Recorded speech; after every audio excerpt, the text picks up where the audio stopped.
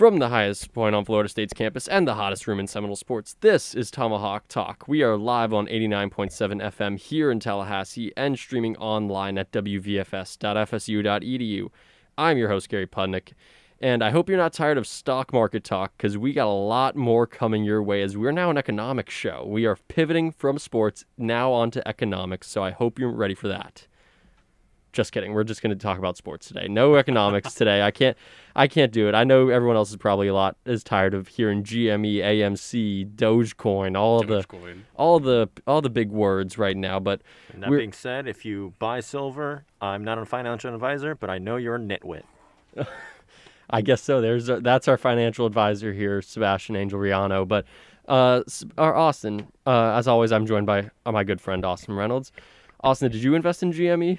I did not. By the time I really tuned into this whole stock market, Wall Street bets business, GameStop stock was already well over $200 a share, so a little late for me to buy in. But something I did do over the weekend was I watched Kill Bill for the first time, and after watching the scene where Overend Ishii comes in, I can never listen to Colin Cowherd's show the same way because they use the same little music. The track that's used for that little intro scene with Overend Ishii is Colin Cowherd's intro music. Is it? Oh, okay. So it's not like the little alert jingle that you see in every... No. Okay. It's the bum, bum, bum, whatever that is. I've never seen Kill Bill. Okay. I'm going to admit that. I've never seen it, so I also don't listen to Cowherd too often, gotcha. So this is probably a good thing that I don't know this.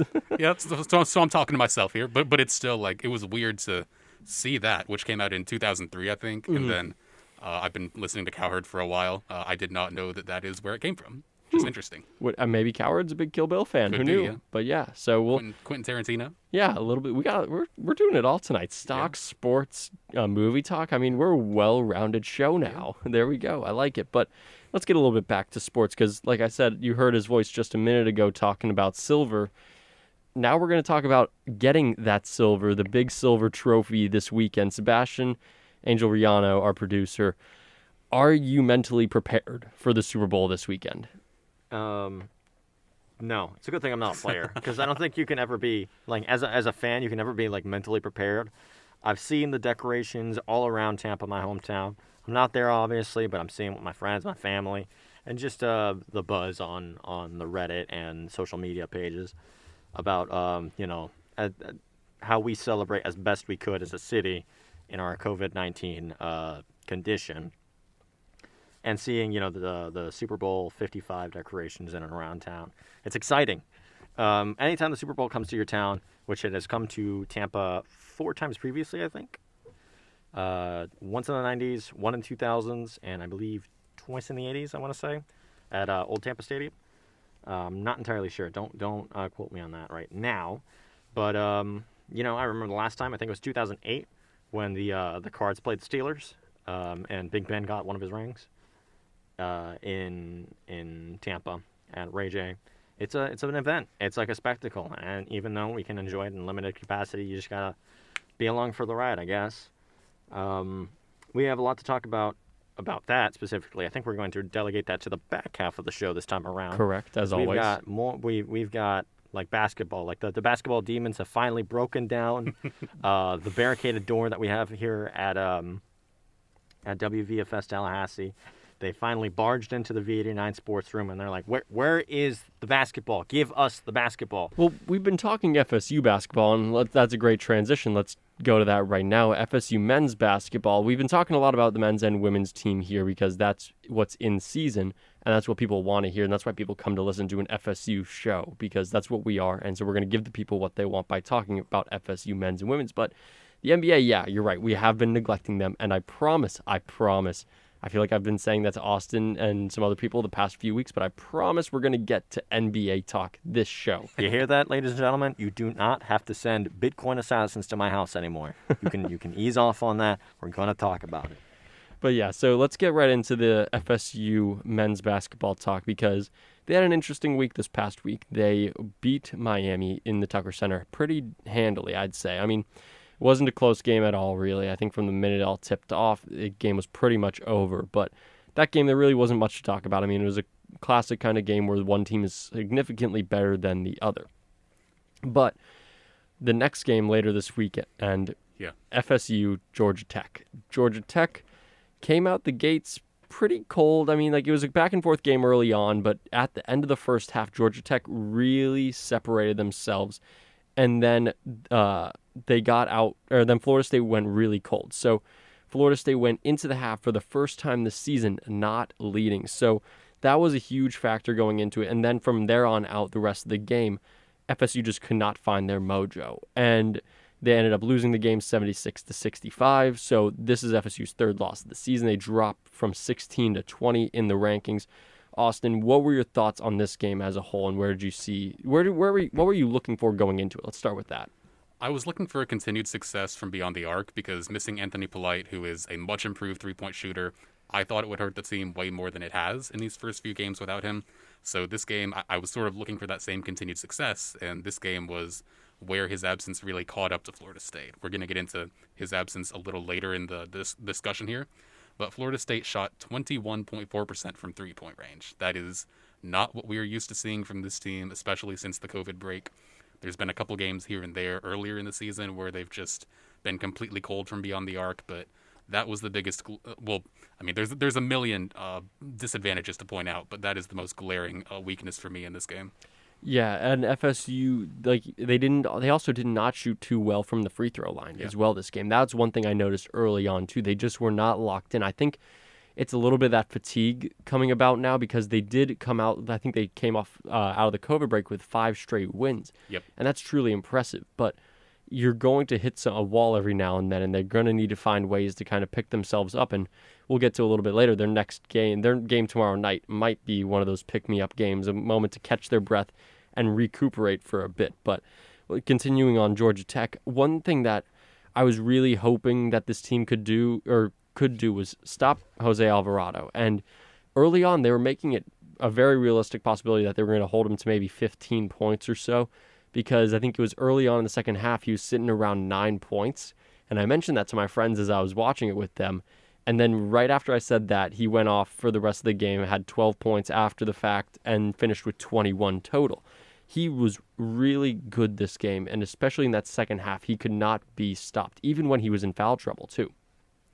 Yeah, that's really the biggest issue for me. Like, the broadcast kept mentioning him repeatedly, Jose Alvarado, as really the spark plug for Georgia Tech. He didn't really have his shot early in the first half, but he really did come alive later in this game. And when Georgia Tech was opening up 10, 12-point deficits or 10-point leads in that second half, he was a lot of the reason why, as well as missed shots, missed layups, turnovers from FSU. But if there was one guy on Georgia Tech's team that really sparked that little comeback and made them pull away later in the game, it was Alvarado. And I was really looking for FSU to do a better job shutting him down. Yeah, and they just couldn't. And it didn't help either that they had MJ Walker go out with foul trouble or get pulled because of reaching 5 personal fouls with about 8 minutes or so to go in that second half there. But no one else really just couldn't get anything going wise. I mean, Balsa was not doing a great job of getting putbacks and putting them back on. I mean, he was in foul trouble too. He had 4 of them. Yeah, him and Raekwon Gray were in foul trouble. I mean, it felt like everyone that was really required out of this team in order to win a game was in trouble or just did not have their best game that night. Because Raekwon Gray, he was the highest scorer with 19. No one else on this team broke double digits. So there was a lot going on there, and it's tough to really unpack because this is, I mean, I think it's simply put, this is just one of those games where FSU came out and they're just tired, and it's a road game. They haven't, for some reason, played well at Georgia Tech recently, and Georgia Tech as a whole university against Florida State University has kind of had their number, even though Florida State did take them down pretty handily early on in the basketball season here. But it's what is FSU going to have to do looking into their next few games? Obviously, we'll get to exactly what's going on with their opponents in just a moment, but as a team, what do you want to see out of them? Honestly, just an increased emphasis on free throws, because those are the most integral part of the game. They are literally free points that you can score for the other team committing a foul on you. And Florida State has been really good at making free throws since the COVID break. There were, like I mentioned with the three-point shooting, there were a couple games here and there where you point out the free throw disparity as one of the reasons why FSU lost. This is one of those games, so you can't make it a trend. They were, I believe, 14 of 23 from free throw, so which is about 50-60%. So you can't be doing that and expecting to win games in the ACC against a very strong, underrated Georgia Tech team. They may have lost to Louisville earlier today in a weird 2 o'clock tip-off like we were talking about before the show, but this is a team that we talked about last week that Florida State can't underestimate. I doubt they underestimated them going into the game, but that's one of the areas where they definitely need to improve. Yeah, and if FSU let's just say if they made it to 20 made free throws in this game, it's a 5-point game now. Yeah. So I mean, that just shows how important that was for this team in this game, because like you can say 3-point shooting wasn't there, and that's true, but free throws should be made, and that's just plain and simple. So that's going to be something that they really do need to put emphasis on going forward. But Scotty Barnes, another player that we've seen a lot out of, what were your thoughts of him kind of going down the stretch here in this game? Did you have any confidence in him to maybe pull this win out for Florida State? Because he had to step up and be the guy because MJ was out. He did have to, yeah. And I was impressed with what he did off the bench, but I was expecting him to do a little more because he took over the game. I can't remember which game it was, but the one where he hit the game-winning shot, had a few key points late in the first half. That was pre-COVID break. It was one of the more tightly contested games of this season, but he's had these sort of virtuoso performances before, so I was expecting him to kind of become this 5-star recruit that he was pegged as, sort of take on the responsibility with MJ Walker out of the situation and will this team to victory. I mean, obviously that's a tall task for a freshman player, despite how he may have been recruited, any sort of the pedigree that comes along with him, but if there was one name that I really was looking towards late in that stretch, it was Scotty Barnes, and it just wasn't enough from him or the rest of the team to pull it out.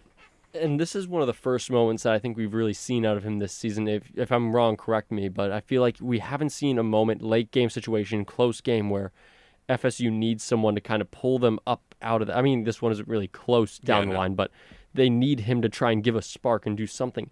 I felt like he didn't do that for this team. I granted it's a freshman. These are kind of freshman moments. These are learning and teaching moments for him. So hopefully down the line he has that experience under his belt. But as that 5-star, you didn't see that kind of killer instinct come out. There was no point where I saw him as like he wants to take over here. Like he had a few times where he drove down to the lane, got a layup or got stopped down there, but there's sometimes some of those guys, they got it when they can just take over, and I didn't see that from him. I don't know. Am I wrong? No, you're not wrong. And I mean, I completely agree. I saw him drive to the rim a couple times. I saw him sort of make guys miss. He is very physically intimidating. He's a 6'9" point guard. That's something I like to keep referring to because it's just bewildering to me that a 6'9" point guard can play so well. But I mean, he should be using his size, those sort of mismatches, to his benefit while he still can, because if he is to be drafted in the lottery like he is pegged as, he was a potential top 5 pick coming into this season. I don't think he's quite there right now, but if he is to be in the NBA, then there's going to be guys a lot bigger than the guys he's playing against at Georgia Tech, at Syracuse, at some of these ACC institutions, that he's going to have to find a way to get shots off over. And I mean, if he can't do it, if he can't use his size to his advantage in college, then that's going to be a real big issue for him later in life. That's why I think I'm hoping for his sake, this is all kind of teaching moments where he can look back on and say, okay, I did this wrong last time at Georgia Tech, and I need to change something up if I want a different result, because if he does the same thing again, if they're going up against, like, Georgia Tech, let's be honest, they're a good team right now. They're starting to hit their stride. They've had some good games. They had a 2-point loss at UVA a few weeks ago. Granted, this last game against Louisville was a bit of a letdown game off short rest, but they get into a situation where it could be UVA in a couple weeks, because UVA is a physical, tough team, and you're going to get in foul trouble because of their defensive abilities.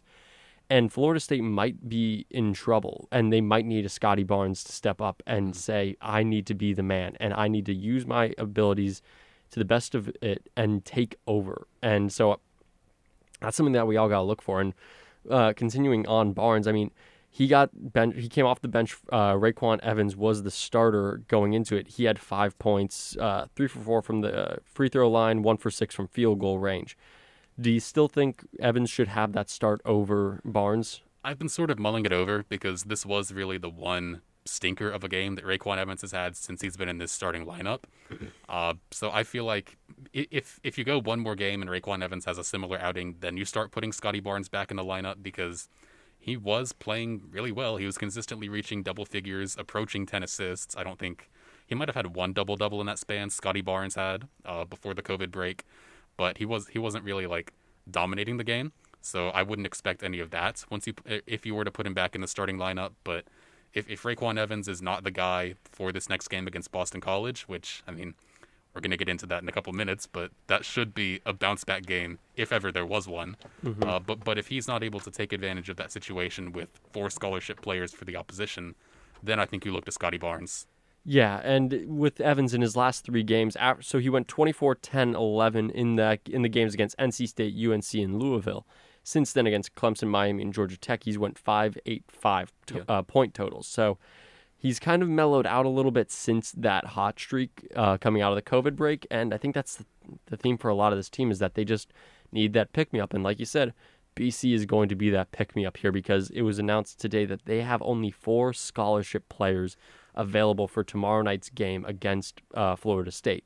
That means they'll be going to their scout team for a lot of their players in this game. And so I want to ask you, just from the ACC perspective, why are they playing this game? Why? I mean, like we had it with FSU football earlier this year where against UVA they only had I can't remember the exact number of scholarship players required, but Florida State did not meet that requirement. What is the requirement of scholarship players in basketball? Did they even set one?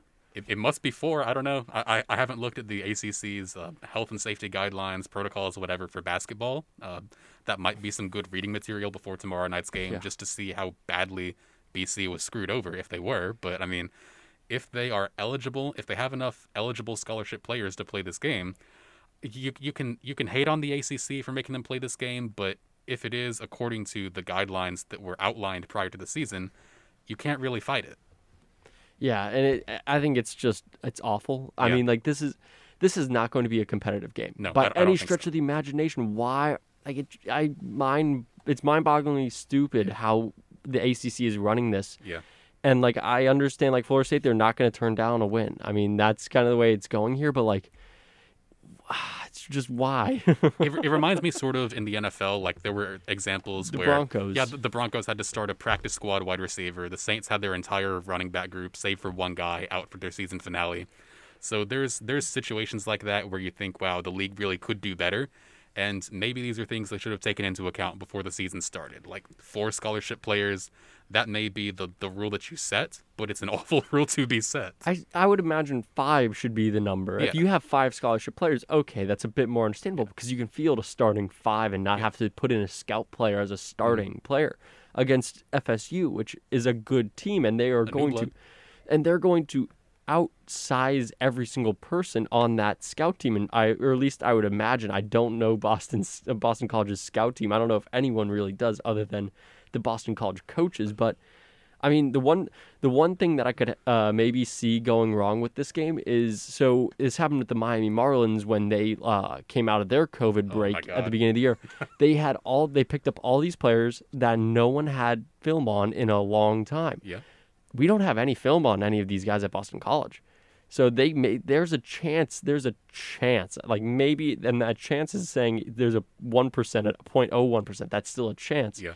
There's a chance they could sneak up on them for a little bit. Obviously, Florida State should be able to overcome any bit of that kind of punch in the mouth early on. But, I mean, I wouldn't be too worried if I was an FSU fan for this game. So, I mean, do we want to do a prediction for this? Like, do you want to see if we can get the score right on this? Nah, I think that's really trying to shoot fish in a barrel. Like that's kind of ridiculous. But I agree with you where you said that this could get not out of hand, but could get sort of close early on. But just those 4 scholarship players and whatever scout guys they're going to be instituting into this team, Boston College, they're going to get tired pretty quickly because their rotation is not going to be anything close to what it usually is on a given ACC basketball night. So those starters are probably going to play upwards of 30, 32 minutes, and they are not going to get a whole lot of rest. So this is one of the times where, especially if Anthony Polite can come back, which we don't know his status right now, I doubt that he's going to be able to play in this game, but even without him,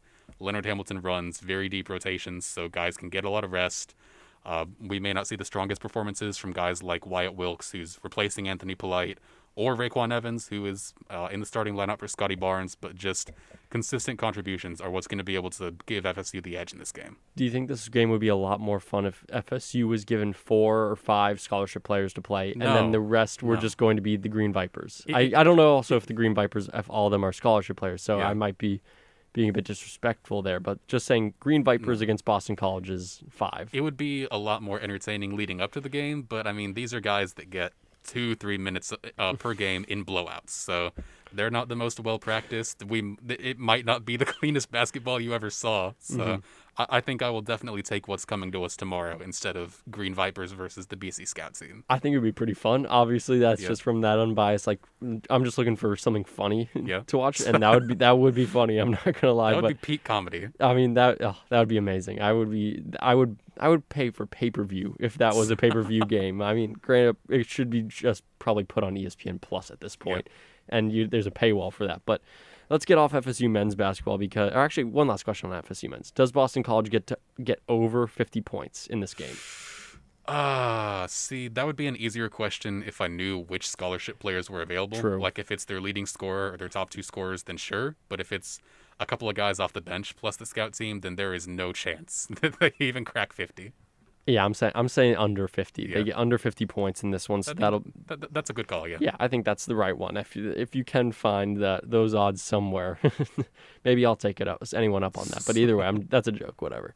But let's talk about FSU women's basketball because they're still heading through that little bit of a rough patch here. They're still not finding it. They had a tough game against Wake Forest here. They dropped it 73-59.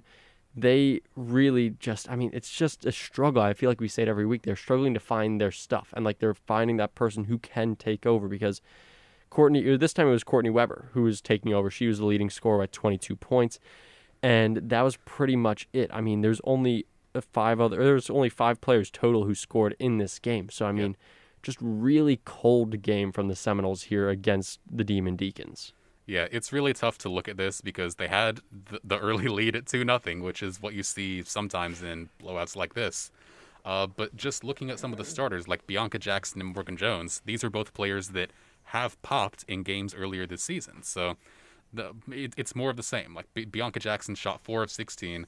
Morgan Jones shot 4 of 12. That is not conducive to success. That is not reflective of how they've played early in the season. So it's nice that Courtney Weber was able to step up, be that volume shooter, shoot 50% from the floor, and sort of keep FSU in this game even like tangentially. But I mean, they definitely we keep harking back on this. They need consistency from more of their starters. Yeah, and with that loss, they dropped to 5-4 on the season. So really not looking too great heading into the meat or the kind of the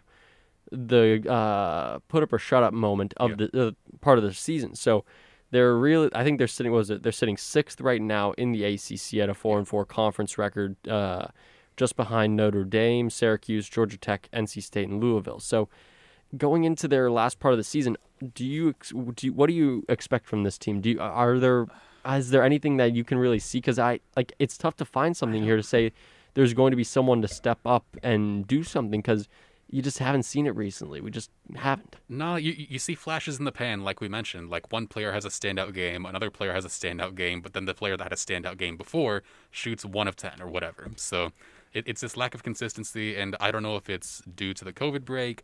Obviously, some of it is due to Sue Sumrow not being in there. We may have underestimated how much of an impact she has on this team because Brooke Wyckoff, she's great, but she is this is her first year as a head coach, stepping in for Sumrow. There are obviously some big shoes that she needs to fill, so that's definitely part of the explanation for why this team has been so inconsistent this year. But you ask if I've seen anything, no. Like they've played, aside from those first few games against Louisville, the NC State one got canceled, but aside from the Louisville game, they've played really middling competition in the ACC and have not been able to come out with wins.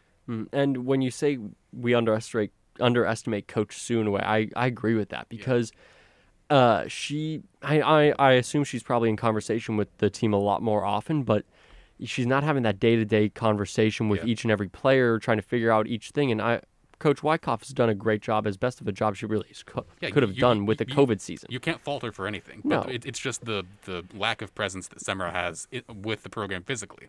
Yeah, and that's I mean a lot with everything. Everyone not having the same physical presence as they would like to have in these times. So it's tough, and it's going to be. I think it's still going to be rough going forward. I don't know if this team finishes above 500 this season. It's going to be rough. I think they finish either right at 500 or just a game below, because it's going to get tough down the stretch here, and these girls could kind of get worn out as we move forward.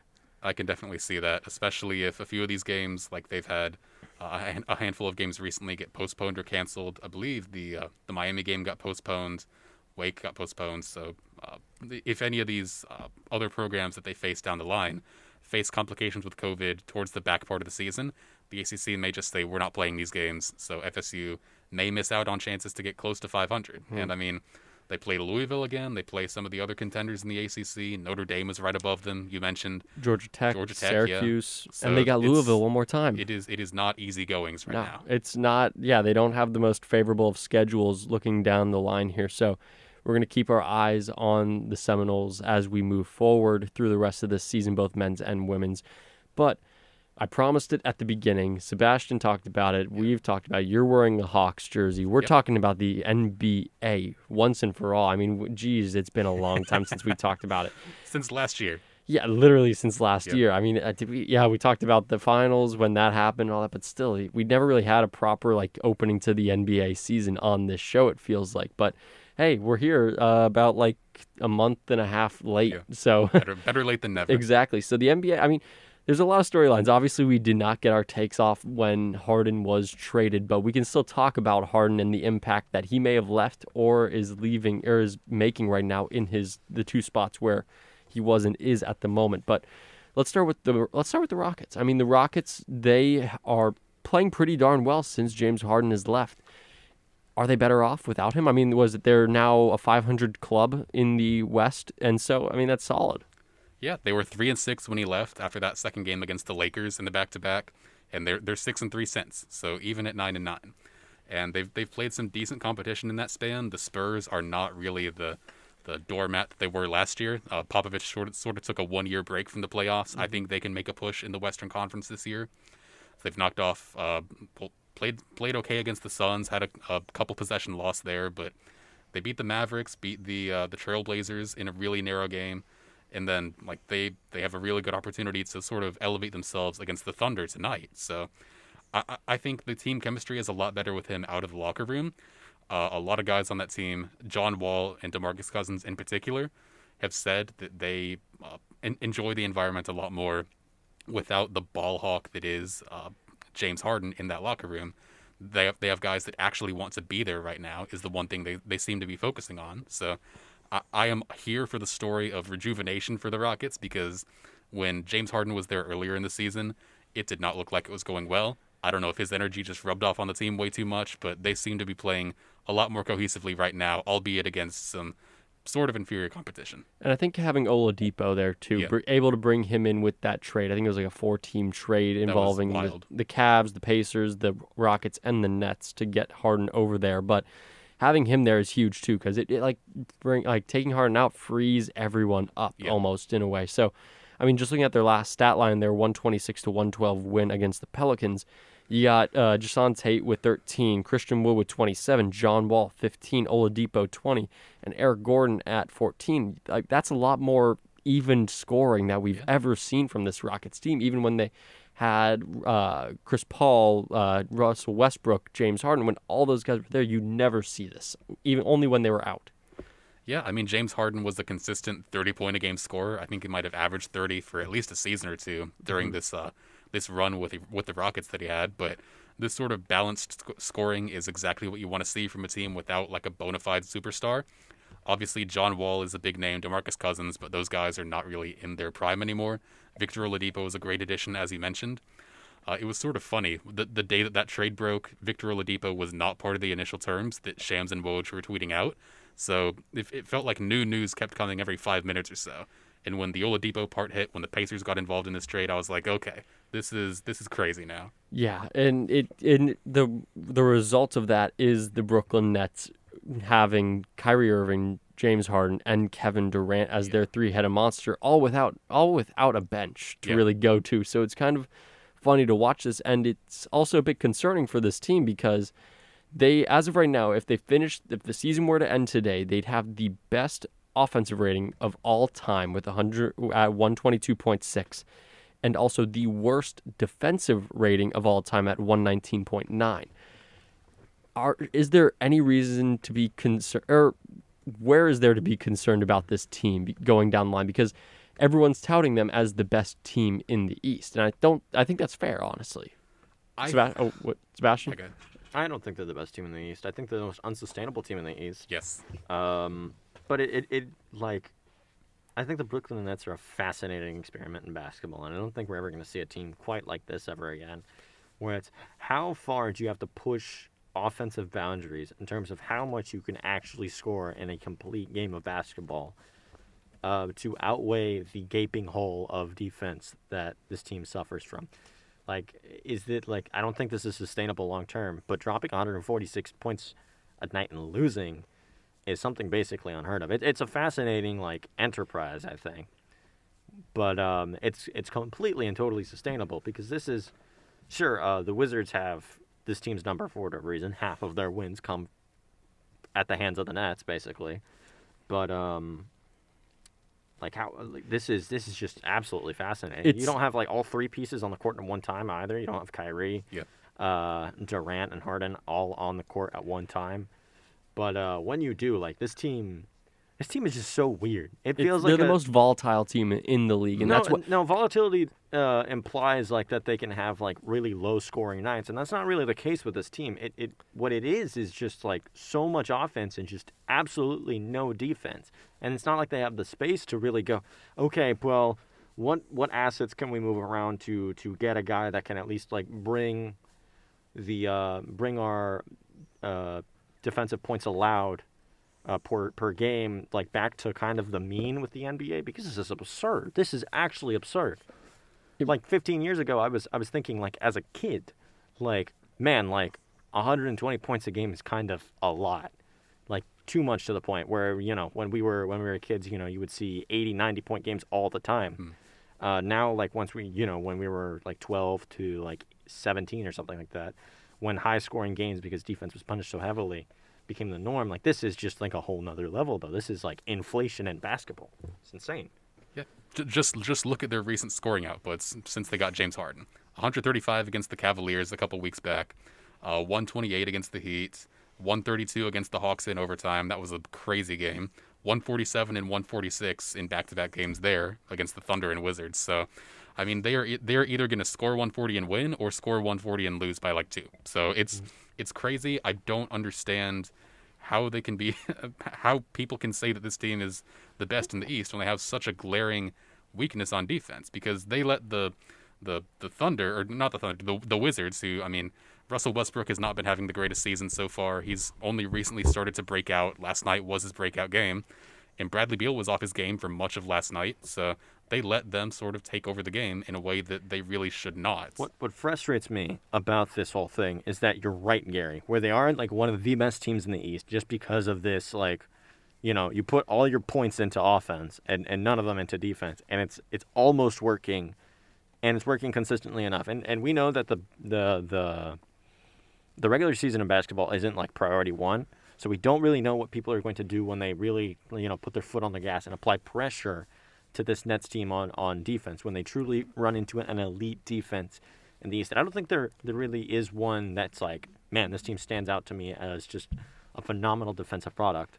Well, that's the way the NBA works nowadays. No one is really putting out phenomenal defensive products because it's not worth it in the eyes of a lot of the metrics and everything. If you can score and you can outshoot teams, you're going to win 99% of your games. I mean, this is one of the weird scenarios where you see a team score 146 and lose. I mean, that's so weird, but there's such an interesting case study going for this whole team, and we'll continue talking about the Nets and some of the other teams who should be doing better than they currently are in the second half. But we got to cut it off here. We're pushing up against this 30-minute mark, and we got to go to break here. You are listening to Tomahawk Talk on WVFS Tallahassee, the voice of Florida State.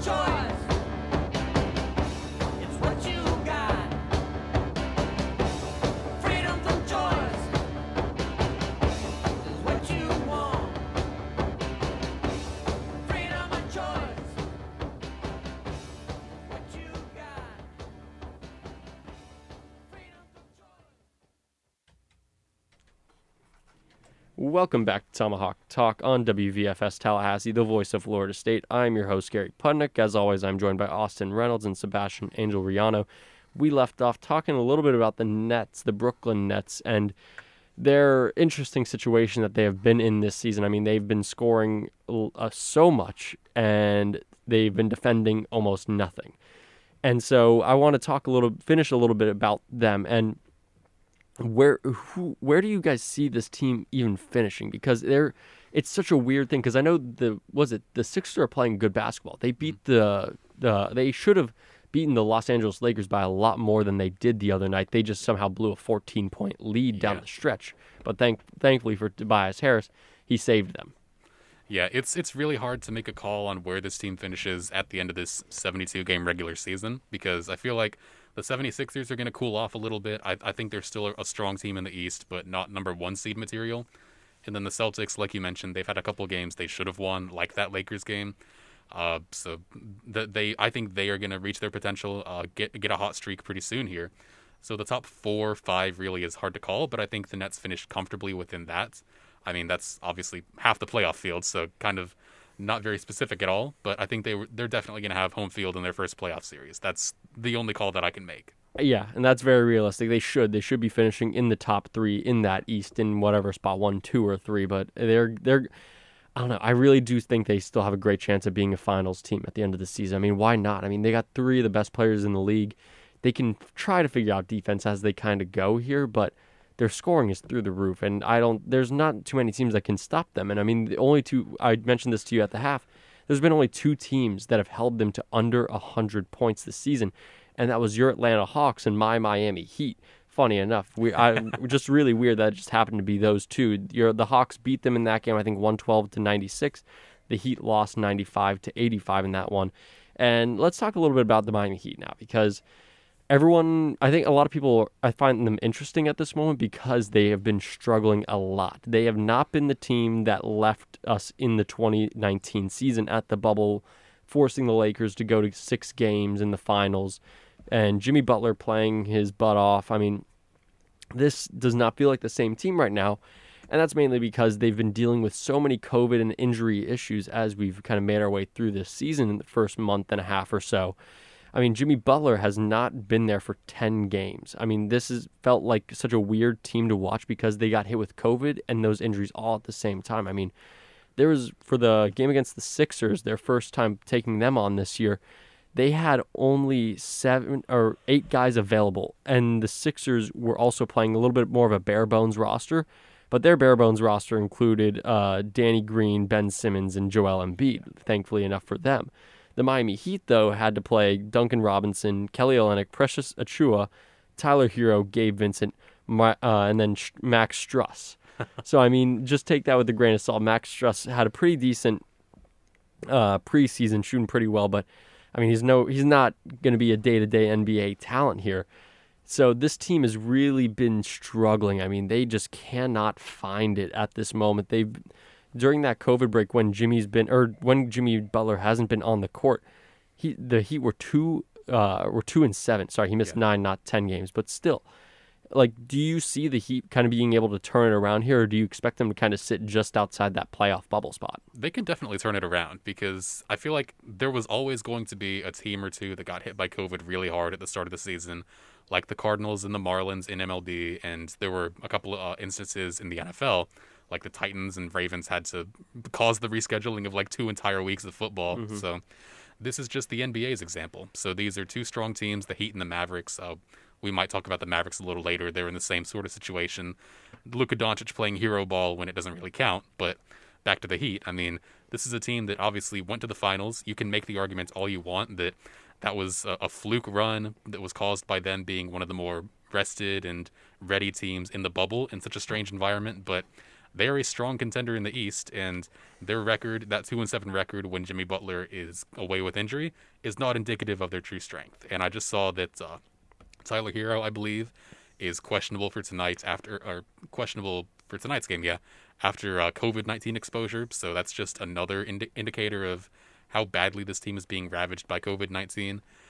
Once they are free of this little episode, then I think they're going to be right back competing for a spot in that little 4, 5, 6, 7 range in the playoffs in the East. I have the Heat finishing it. I believe they are a top 5 team Yeah. in that Eastern Conference, and it was actually just announced an hour ago that Avery Bradley, Goran Dragic, and Tyler Hero will all be available for tonight's nice. game against the Hornets. So Nice. that's a huge pick-me-up, and I'm looking forward to this game against Charlotte because Charlotte has been playing well. LaMelo Ball has been starting to He's light it up crazy. recently. And I think this is kind of a good barometer to see where this Heat team is. Obviously, they're not going to be feeling 110% because some guys are still coming off some breaks here and there. But I think this is a good kind of point to check yourself and say, okay, this is where we stand going into the rest of this season. And I think the Heat will fare well tonight against Charlotte. That one will be in Miami. And then their next 2 games will be really nice for this team because they do take on the Wizards in back-to-back matchups. So nice 2 little pick-me-up games. And then they got the Knicks coming down the stretch as well. Yeah, it's super good that they're not having to play, say, the cream of the crop in either conference coming right out of this, because while it's nice that you're getting your players back, it's not likely that they're going to be all seasoned and ready to go immediately. So having these sort of games against, obviously the Wizards are a bottom feeder, but the Knicks and the Hornets are sort of middle of the pack teams. That's a really good barometer for where this team is right now, and a good way for these guys to get sort of back into the swing of things. Yeah, and going down, once we get to the middle of February, just after Valentine's Day, the Heat will go on a 5-game road trip out west. They'll take on the Clippers, the Warriors, the Kings, the Lakers, and the Thunder. So that's going to be, I think that's going to be a huge test for this team, because there's some decent teams in that, and also fatigue of the travel, especially during COVID, will set in. So it'll be interesting to keep your eye on that, but I don't think we're going to tease it any much longer. We're in Super Bowl week. It doesn't feel like Super Bowl week truly, but we are here. We have made it. The end of the football sandwich. It is coming to an end, sadly. And this past weekend was weird because obviously no football first and foremost. This is our first footballless weekend since I think like August at this point. Mm-hmm. And I kind of sat there and I was like, well, what am I supposed to do? I mean, like I watched the Farmers Insurance Open, Patrick Reed, that's a whole nother conversation for a whole nother time. But I just sat there, watched some golf, watched college basketball. And I was like, well, this is life without football. Like I forgot what this was like. I mean, it's a gut check. It's sad. Yeah, the absence of football is pretty much the entire reason why I ended up watching Kill Bill. Like a couple of friends were like, oh, do you want to hop on and watch Kill Bill? I was like, sure, why not? So we just watched those 2 movies over a couple days. But it was really weird. But we hit media day or opening night, whatever they call it now. We hit that today. It's sort of starting to feel real now. We are going to have a football game in 6 days to determine the Super Bowl champion. I didn't even know it was media day today, because it's usually like in one of either a hockey arena or a baseball stadium around the area. Like last year in Miami, it was in Marlins Park, and you don't see any of that. Like I could imagine this year it would have been at Tropicana Field, and you would have had all the media all over the place, all the players, all the fun antics that you get with it. Huh. Like what's one thing that you miss other than obviously for this season in a COVID year? No fans obviously in the stand. That's going to be the biggest thing we all miss. But what's the one thing that you miss kind of about Super Bowl week, or you're going to miss? I was going to say media day, just because it is like it's a drag for the players having to sit there and answer questions. Some of them about the game, some of them about their favorite color, just a wide range of questions. But it's fun to just watch the guys that are there for their first time, like the glow in their eyes, talk about their experiences, their preparation. It's really fun. Not so fun to hear Tom Brady say, oh, this is really weird. This is a lot different from the other 9 times that I've been here. Strongest flex of all time. Yeah, it really is. He said that on the Zoom call today, and I just kind of rolled my eyes. But, I mean, just seeing the crowds of reporters swarming players. I mean, when it first got announced that the Super Bowl was going to be in Tampa, or at least maybe like a year after, I know we here at the radio station were thinking, pipe dream, we could get credentials to media day, take a trip down to Tampa, and maybe get a few questions in. It's just not going to happen. It didn't happen for anybody this year. And I think that kind of worked out well for us because there really aren't any FSU players on either of these rosters. Right. I think we were hoping. There's Derek Nottie. Well, Derek Nottie, the one and only. So I mean, that would be our one in there. But still, I mean, like it would have been really cool to go down there if we had that opportunity. But like another media related thing that we're going to miss out on, I think, is just Radio Row in general. Like the fun of it, like. I love being able to watch certain shows on like either network and kind of see the crossover. I think it's like the best crossover week in sports for networks because you see everyone floating around. Like you're looking in the background of like people's stage shows in the area. And you're like, oh shoot, like there's so-and-so from whatever show just like hanging around watching like the Dan Patrick show and doing whatever. I mean, it's a fun time, and sadly we're going to miss out on that, but thankfully we don't miss out on an actual Super Bowl. Thankfully we're getting it played this year, and that's great. That's a big win. So let's talk about that. Let's talk about the actual game itself here. And we were starting to see, or at least myself, as someone who's going to be probably picking the Chiefs to win this week, starting to get a little bit more concerned because the Chiefs are starting to go through some injury trouble on their front line, on that offensive line. Recently, Eric Fisher, their left tackle, it was announced he won't be able to be playing this week in the Super Bowl.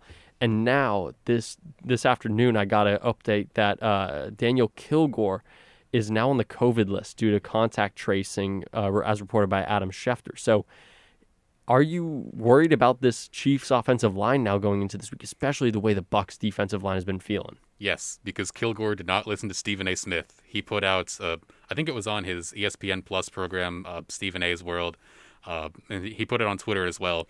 He said, stay isolated. Don't bring your girlfriend over. Don't bring your family over. Don't go out to dinner just because the guy asks you out or whatever. Like, just stay isolated because this is the Super Bowl. You don't want to miss the opportunity to play in a Super Bowl. So I'm not going to say that Kilgore was doing things he shouldn't have, but some way or another he got into COVID protocols, and it's not likely that he's going to play in this game. So that is one more important piece of the Chiefs' offensive line that is so conducive to the lethality of Patrick Mahomes that team is going to very sorely miss. Eric Fisher, obviously, I think he was a number 1 overall pick in 2013, if I remember correctly. So his services are like obvious; they can't be understated. But having 2 starters down on the offensive line is going to be awful against this Bucs pass rush. Yeah, and another, like, that's one matchup that everyone's going to be looking for: the Bucs defensive line against the Chiefs offensive line. And Sebastian, is there any other matchup there you're really looking forward to this week as a Bucs fan yourself? I really want to see what Vita Vea can do now that he's been back, he's been practicing, he's going to hit the ground running for this week. I'm really excited to see him in particular. Since Fisher and the right tackle, I believe, are both going to be out. The starting right tackles for the Chiefs are going to be out. We could see a lot more pressure than Patrick Mahomes is used to. I'm not saying that Patrick Mahomes will be caught off guard by this. He's a player that definitely knows how to use his footwork to extend the time before a pass. So this game for me really is in Todd Bowles' hands.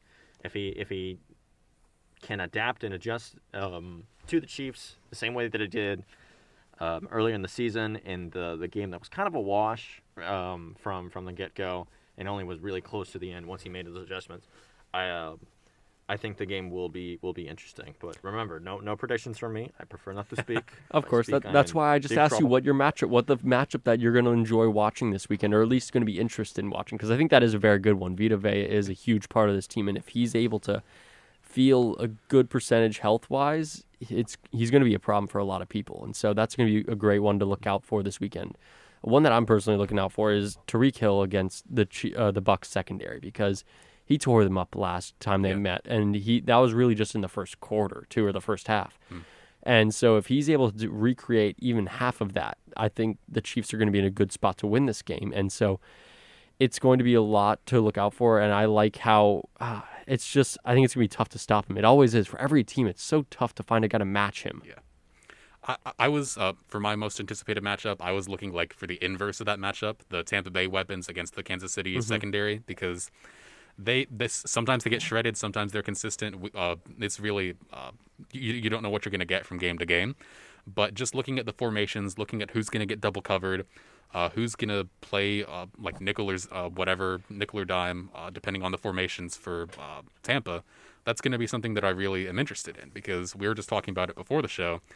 You put 2 guys on Mike Evans, that leaves a lot less options for the Kansas City defense with regards to covering Chris Godwin, Scotty Miller, Rob Gronkowski when he's not in pass protection, Cameron Brate, obviously one of the better red zone tight end targets in the league. So just seeing those matchups is going to be really interesting, and I think that's ultimately what's going to decide the game. Yeah, and especially when it comes down to seeing how well Tom Brady kind of manages the passing game, because obviously in the game against Green Bay a couple weeks ago, it was pretty sloppy in my opinion. I mean, he had some really impressive throws, like the one to Scotty Miller to end that half, but then he also had he could have nearly been intercepted 5 times in that game against Green Bay. So that's going to be a huge another kind of aspect of this game that's going to be a big factor going forward. And like you said, the Chiefs, their pass defense is pretty good. It's not great. They're sitting around 10th in the NFL rank-wise.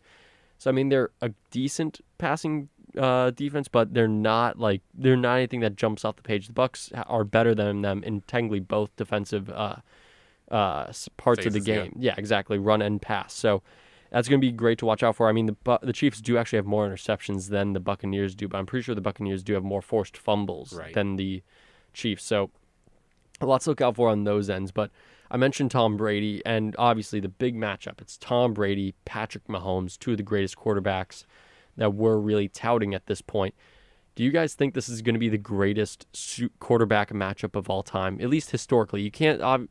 Let's look back on the back end, and I guess we can even talk about going forward. But is this going to be? I believe this is the greatest matchup we've ever seen, but maybe not going forward. Sebastian? I mean, if we're talking about what we've ever seen, obviously, probably it is like a matter of where we're really what we're measuring is Patrick Mahomes' potential versus Tom Brady's prestige, right? We can't really ignore the what we're going to see next. We were talking about this in the show or before the show, and we were just going on about I don't think we have yet to see a better quarterback than we're probably going to see a better quarterback than Patrick Mahomes and Tom Brady, maybe, just because the way that position is developing so quickly, the game is not evolved fast enough to really contain quarterbacks like Patrick Mahomes and Josh Allen. The real limit is balancing their run game with their passing game. But when we see a truly complete dual threat quarterback like that, Patrick Mahomes may be it right now. I think he's the first truly well balanced pass and rush quarterback out there. But yeah, it probably is. I feel defeated because you were like, oh no. I kind of did I did move the goalposts on you. I'll be honest about that. I did. Yeah, because I think that we still have yet to really get the juice out of the quarterback position. The quarterback position is very well protected, and it's extremely productive. And the way it's productive is by manufacturing yards where you really wouldn't be able to find them otherwise because of how defensemen have to run into the rules like that. We were talking about it earlier, where Patrick can manufacture yards along the sideline. If you want to get him out of bounds, you can't do it too hard because then you'll be called for roughing the passer and you'll lose another 15 yards on top of the play. So we're going to see a continuation of that. We're going to see people, exploit how high the ceiling is currently for the quarterback position, and it's only going to gain further importance. I think Brady's greatness doesn't necessarily stem from mechanical skill, but more so on how he can convince literally anybody to run through a brick wall for him. Yeah. I right now would gladly run through a brick wall for Tom Brady. Sans padding. I don't care that my body's going to be broken, but he's convinced me that if I were to do it, I probably could break through. Your body would not break if you did not eat strawberries and tomatoes. Those are the 2 things holding you back. Whoa. We're forgetting the avocado here. Oh, the avocado, yes. You must eat only avocado on toast. Yes, those are the 3 keys to not breaking your body down over the course of your lifetime. But yeah, I mean, it's one of the best matchups we're ever going to see. I want to go back to the point that Sebastian made about Mahomes being the most complete dual threat quarterback, because you think back to Super Bowl 49 when Russell Wilson was still in his prime. He was one of the best dual threat quarterbacks that we had ever seen at that time. He was a real threat in the passing game. He used his legs even a lot more than he does today. So that was a really compelling Super Bowl. If I had to peg any Super Bowl to have a better quarterback matchup than 55, I would go 49. And sort of interesting that Tom Brady is still included in that pairing. But we're 2020 Patrick Mahomes is a little worse than 2014 Russell Wilson, I would say.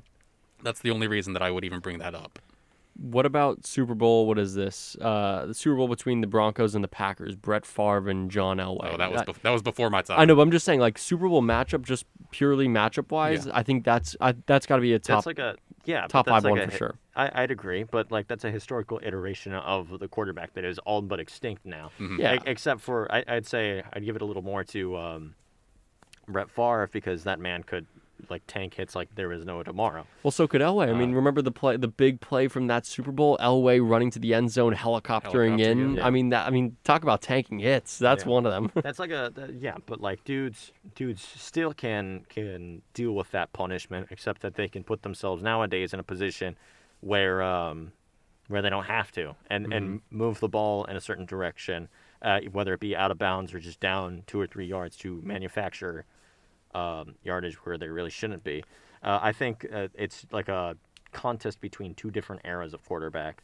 That Manning-esque era of quarterback where he's like this extremely tall dude who just sits in the pocket for 2.5 years before spotting a guy downfield and going for it, versus the before the modern era, the quarterback of tomorrow, the 2020s quarterback, which will sit in the pocket for maybe a second or two before moving back or moving to the right.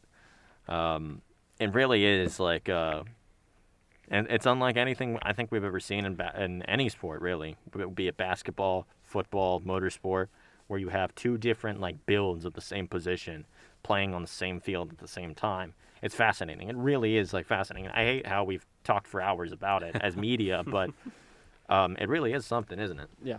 And that just really serves to drive home the passing of the torch narrative even more, because Brady is sort of the last, I mean, the most recognizable of 2020 quarterbacks, the last of this generation, like the Peyton Manning type. The pocket passer. Yeah, the traditional pocket passer that we've all grown to love. He's the most, the strongest guy left in that group right now. And Patrick Mahomes is the definition of a dual threat quarterback. He can beat you with his arm, his legs, whatever. Do you consider Aaron Rodgers part of that generation, or do you consider him to be a part of like that intermediary period? He's the first kind of moving it towards what we're seeing now like in the 20. A transitional quarterback in that sense. Yeah, exactly. Yeah, because we've seen, I mean, like Andrew Luck was kind of close. I mean, he was a little bit closer, obviously, to the traditional pocket passer, but he could run the ball a little bit, but not as much. Is that he got turned into paste several times at Indianapolis. So we really couldn't see his like true ceiling, even though we knew he was going to be something special. Yeah, that's not his. Andrew Luck is a tragedy, honestly. Let's get off of that. Getting back to the game itself, exactly. Like for these two teams, what do the Chiefs need to do to win this game? The Chiefs need to get guys, like the next man up mentality needs to apply on the offensive line, because if you're going to be without Eric Fisher and Kilgore, then this is an awful time to be without two of your offensive line starters. This is something I touched on earlier, obviously. This is one of the biggest losses that jumps off the page heading into this matchup. But the Bucs pass rush got to Green Bay when David Bakhtiari was out for them. He's far and away the Packers' best offensive lineman, so his services were dearly missed. I think the Bucs got like 5 sacks in that game. Is that right? Close. Something like that. Yeah, so, 5. Yeah, Sebastian got 5. 5 sacks and a lot more pressures, because Aaron Rodgers was not able to do anything, even when he was gifted possessions by Brady's interceptions. So just being able to count on guys that aren't usually playing a whole ton of snaps, getting them to a comfort level where they can protect Patrick Mahomes in the biggest game of their careers is going to be integral to the Kansas City Chiefs winning this game. I think for the Chiefs, at least for me, what they need to do to win this game is take advantage of Brady's mistakes or any of the Tampa Bay mistakes, because Green Bay could not do that, and that's why they lost that game to the Tampa Bay Buccaneers. And if the Chiefs can simply just get more than two touchdowns off of 2 Tampa Bay errors, they're in great position to win this game. But if you can only score 6 off of 3 interceptions, you're screwed. You're done. You've lost that game already, because you've won the turnover battle, but you've lost the war in that way. So that's going to be a huge thing for that. But last thing, Sebastian.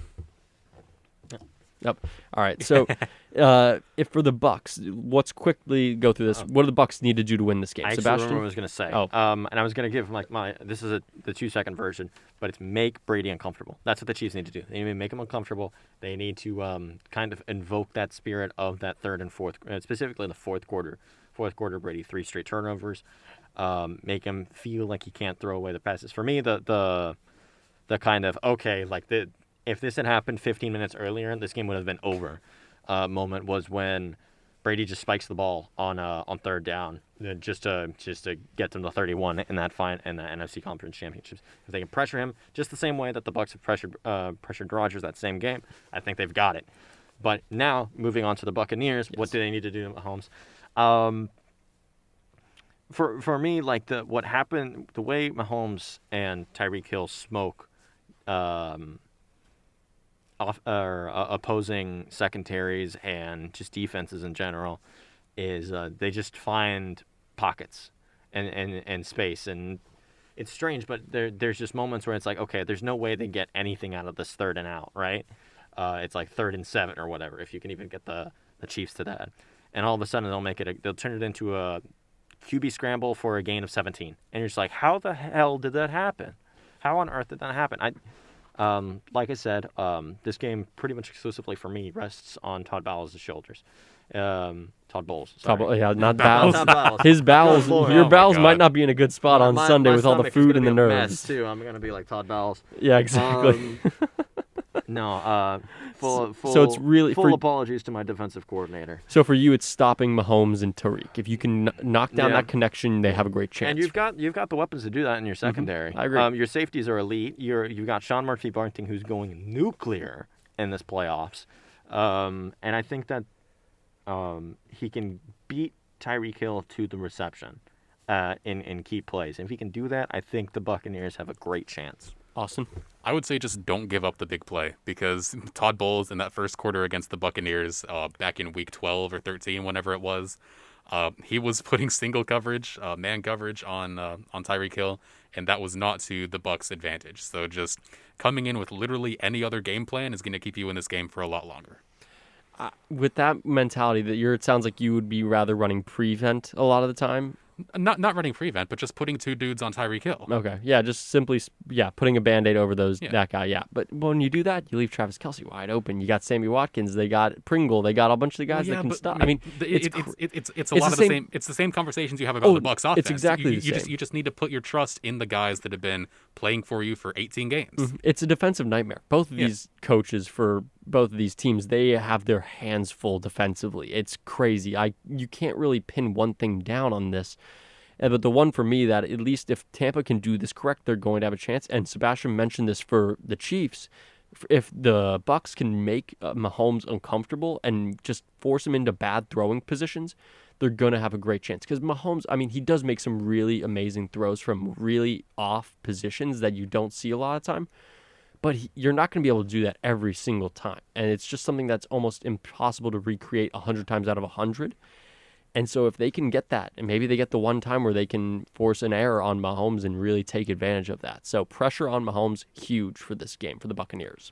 Completely agree. And it's doubly so because there is going to be that patchwork offensive line. So any pressure on Mahomes, forcing him out of the pocket, like you said, he's not going to be able to be the wizard 100 times out of 100. I think Josh Allen is pretty good evidence of that, trying to make plays happen, running 15 yards back and just getting sacked. So. Exactly. So there could be some bad situation that Mahomes could get himself into. But let's do this as we head up to the end of our show here today. Predictions. I know, Sebastian, you are staying out of it. You abstain. Yeah. You go on mute. He's just dunked. Okay. But no, I'm joking. But no. So predictions. Austin, who wins? Let's do score. Let's do score. Yeah, I can do score. I am going to say Chiefs 34-30. I think it's going to be a higher scoring Super Bowl, definitely. Mahomes is going to be able to make enough plays on the run to keep his team in this game. The matchups that we mentioned, the weapons against both secondaries is going to be not really advantageous for either team. I think they're both going to eat in this game. So I could definitely see Mahomes and Brady throwing for 3-4 touchdowns each. I got Chiefs 45. Oh, Yeah, high scoring game. okay. Tampa 38. Okay. High scoring game. I think this is Gotcha. going to be the highest scoring Super Bowl of all time. That's and crazy. It's going to be real bad when this is going to be 20-10 at the end of this game. But still, I think you. So I'm not going to comment on the score, but I think you guys are overstating how productive Brady can be. I know this is the big stage. I know this is his game that he's had for the past 10 years, or 20 years rather. This is where you want him the most. But at the same time, like, his production numbers this postseason have not been that high. He's not slinging it for 500 yards a game. He's doing just enough to get the win. That's all you really expect, all you really want out of a quarterback, to put your team in a position, and a good enough position to win the game, both sides of the ball. Well, but I think you guys are a little too bullish on both sides of the ball for this one. Well, I like also how I think with the way that all these pieces that the Bucs have on the offensive end, just purely passing wise, is going to open up a lot of holes for Leonard Fournette. And the Bucs don't have, or the Chiefs don't have a great great rush defense. It's good. It's not great.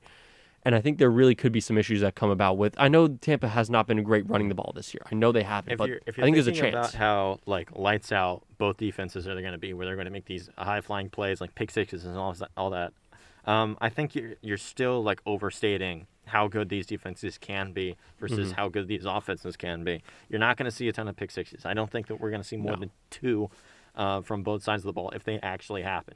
If pick sixes happen, they're going to come in pairs, though. That's what I think. Okay. No, what you're going to see is maybe a couple fumble recoveries by the Buccaneers.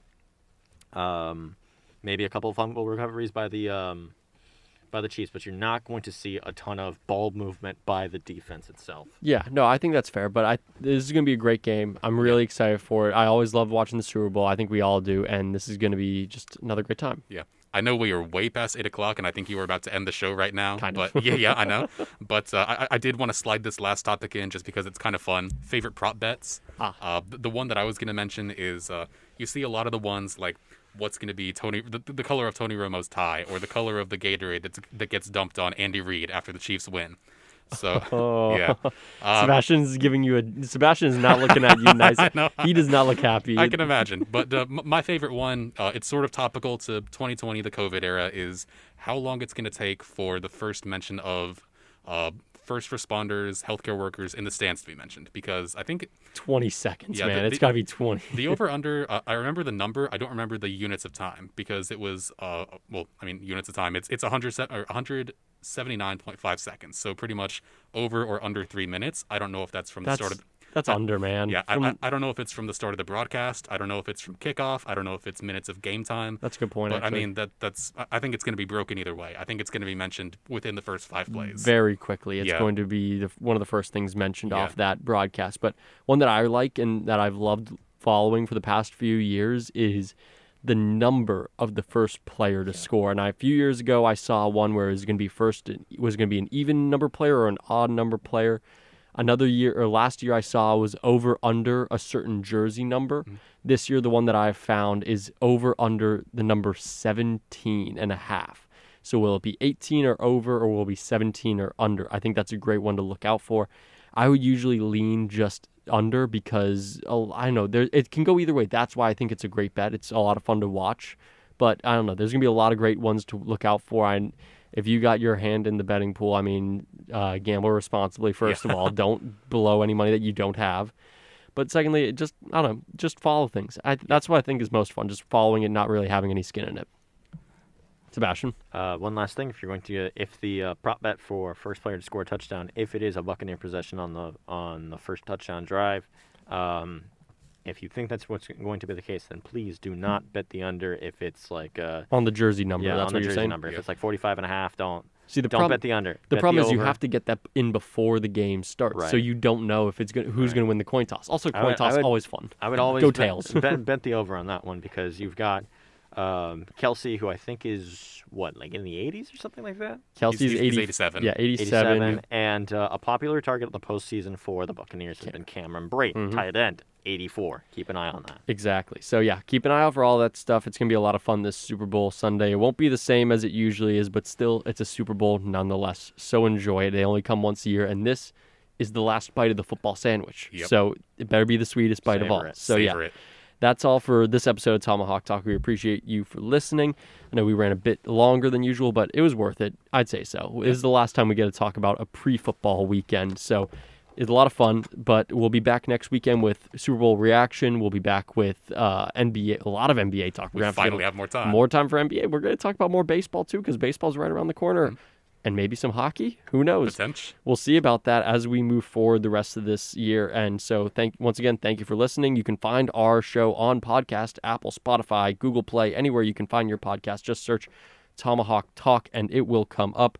So yeah, thank you for listening and we'll see you next time.